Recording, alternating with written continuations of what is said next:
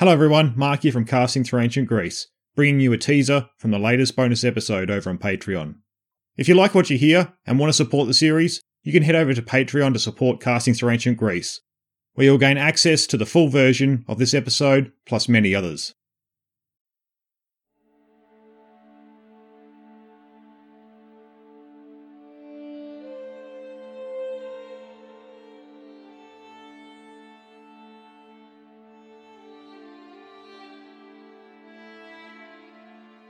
Hello everyone, and welcome back to another bonus episode here on Patreon, where this episode we'll be exploring the Homeric epic poem, the Iliad.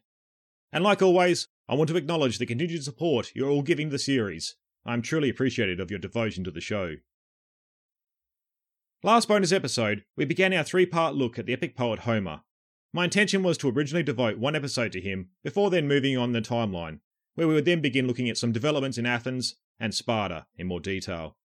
Though I seem to have a habit of stretching out our subjects, or underestimating the level of attention I would like to treat them with. As I began writing the episode on Homer, it quickly became apparent that one episode was not going to cut it. More were needed to cover what I wanted to. This saw me using the first to focus on Homer and what we know about him as a man, which isn't very much when relying on the ancient writers. Homer did not leave any works that spoke about his own life, though some have sought to take things away from his epic poems to suggest he was using examples from his own life. There is still the question today of if Homer was a real figure, and if what we describe as Homeric poetry was rather established by a number of poets, creating a new poetic tradition over a number of generations. We also turn to what Homeric poetry was, how it was employed, and the style that is followed to distinguish it from other forms. We then quickly looked at two of the most well-known works of epic poetry, the Iliad and the Odyssey. This episode will be taking the work of the Iliad and looking at it on its own, and in more detail than last episode. We will then look at what the Iliad is about and flow through a brief synopsis of the poem and events depicted within. Then we will explore the different themes that are found throughout the work and what they are showing. Once looking at the story and themes, we'll then turn to some questions around historicity, such as on the events, and even if the work of the Iliad can reliably be attested to Homer. But first, let's quickly turn to what the Iliad is. The Iliad is an epic poem most commonly attributed to Homer, and seen to be the first of his two great works that we still have today, the other being the Odyssey. Now, the term poem, when referring to this work, may lead some to think of it as a poem that we are used to seeing today, taking up a page or a few lines. Though the Iliad would be seen as epic poetry, in its English translation it would take up some 400 pages in a book format. Though we call it a book, within the work can be found 24 books making up the entire poem. In this sense, think of these books as chapters. A single book within the Iliad would have been what was written on a scroll, and that is how these books are defined.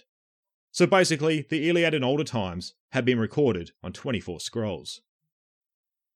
The Iliad would be looking to recount events taking place during the Trojan War, which was dated to the Bronze Age.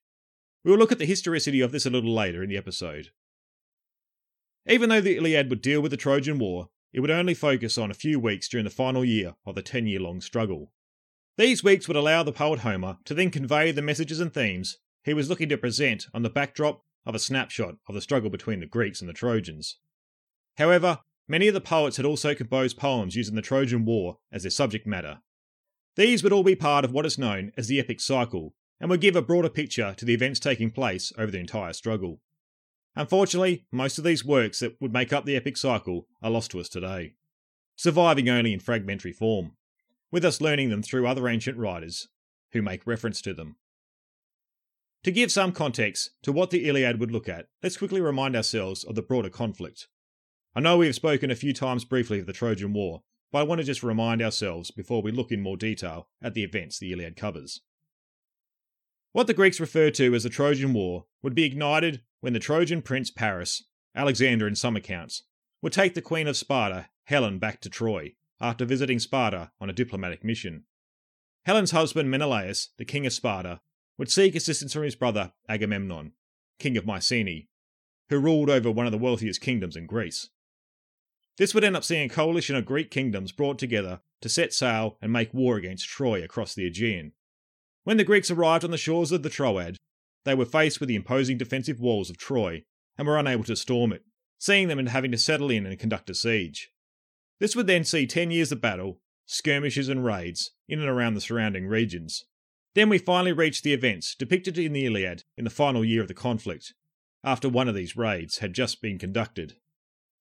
So this is just a very brief account of the events of the Trojan War leading up to where the Iliad would be concerned. As I said, we have covered these details in varying degrees previously in the series. So from here, let's expand a little more of what the Iliad is covering, events-wise. The Iliad opens with Homer invoking the Muses to help him recount the events he wishes to perform, this being a common element to the opening of any epic poetry. We are then presented with an argument in the Greek camp taking place after a successful Greek raid. One of the prizes of the raid, claimed by Agamemnon, was the daughter of the Trojan priest Chryseis. He offers a ransom for her return, but Agamemnon refuses. This then sees Chryseis invoking the god Apollo for the transgression, who then inflicts a plague on the Greek camp, which lasts for 10 days. Finally, on the 10th day of the plague, a meeting is held in the Greek camp that convinces Agamemnon to give up his prize, though he demands compensation for his loss, looking towards the girl Achilles had captured in the raid. A quarrel between the two erupts, Athena preventing Achilles killing Agamemnon, before Achilles then withdraws himself and his men from the fighting. He then appeals for help from his goddess mother, Thetis, where the Greeks, without Achilles' aid, begin losing. With Chryseis' daughter returned, the priest invokes Apollo once again to lift the plague on the Greeks. Well, that's my teaser of what's happening over on Patreon. You can also find the full version to this episode, plus other episodes where I've been focusing on the very early history of Greece. These episodes have allowed me to look back to where my series started and focus on topics in isolation, and in more detail than I'd gone into before. I'm also open to members helping drive the direction of these episodes, with suggestions of what they would like to see covered. New episodes come out in the first week of every month, and are exclusive to members to show my appreciation for their supporting the series. If you have also been enjoying the series and would like to show your support, you can head over to Patreon at the Casting Through Ancient Greece page. Alternatively, you can discover many ways to support the series over on my website at www.castingthroughancientgreece.com and click on the Support the Series button. Thank you for listening and supporting the series. I look forward to hopefully seeing you over on Patreon and engaging with you over there.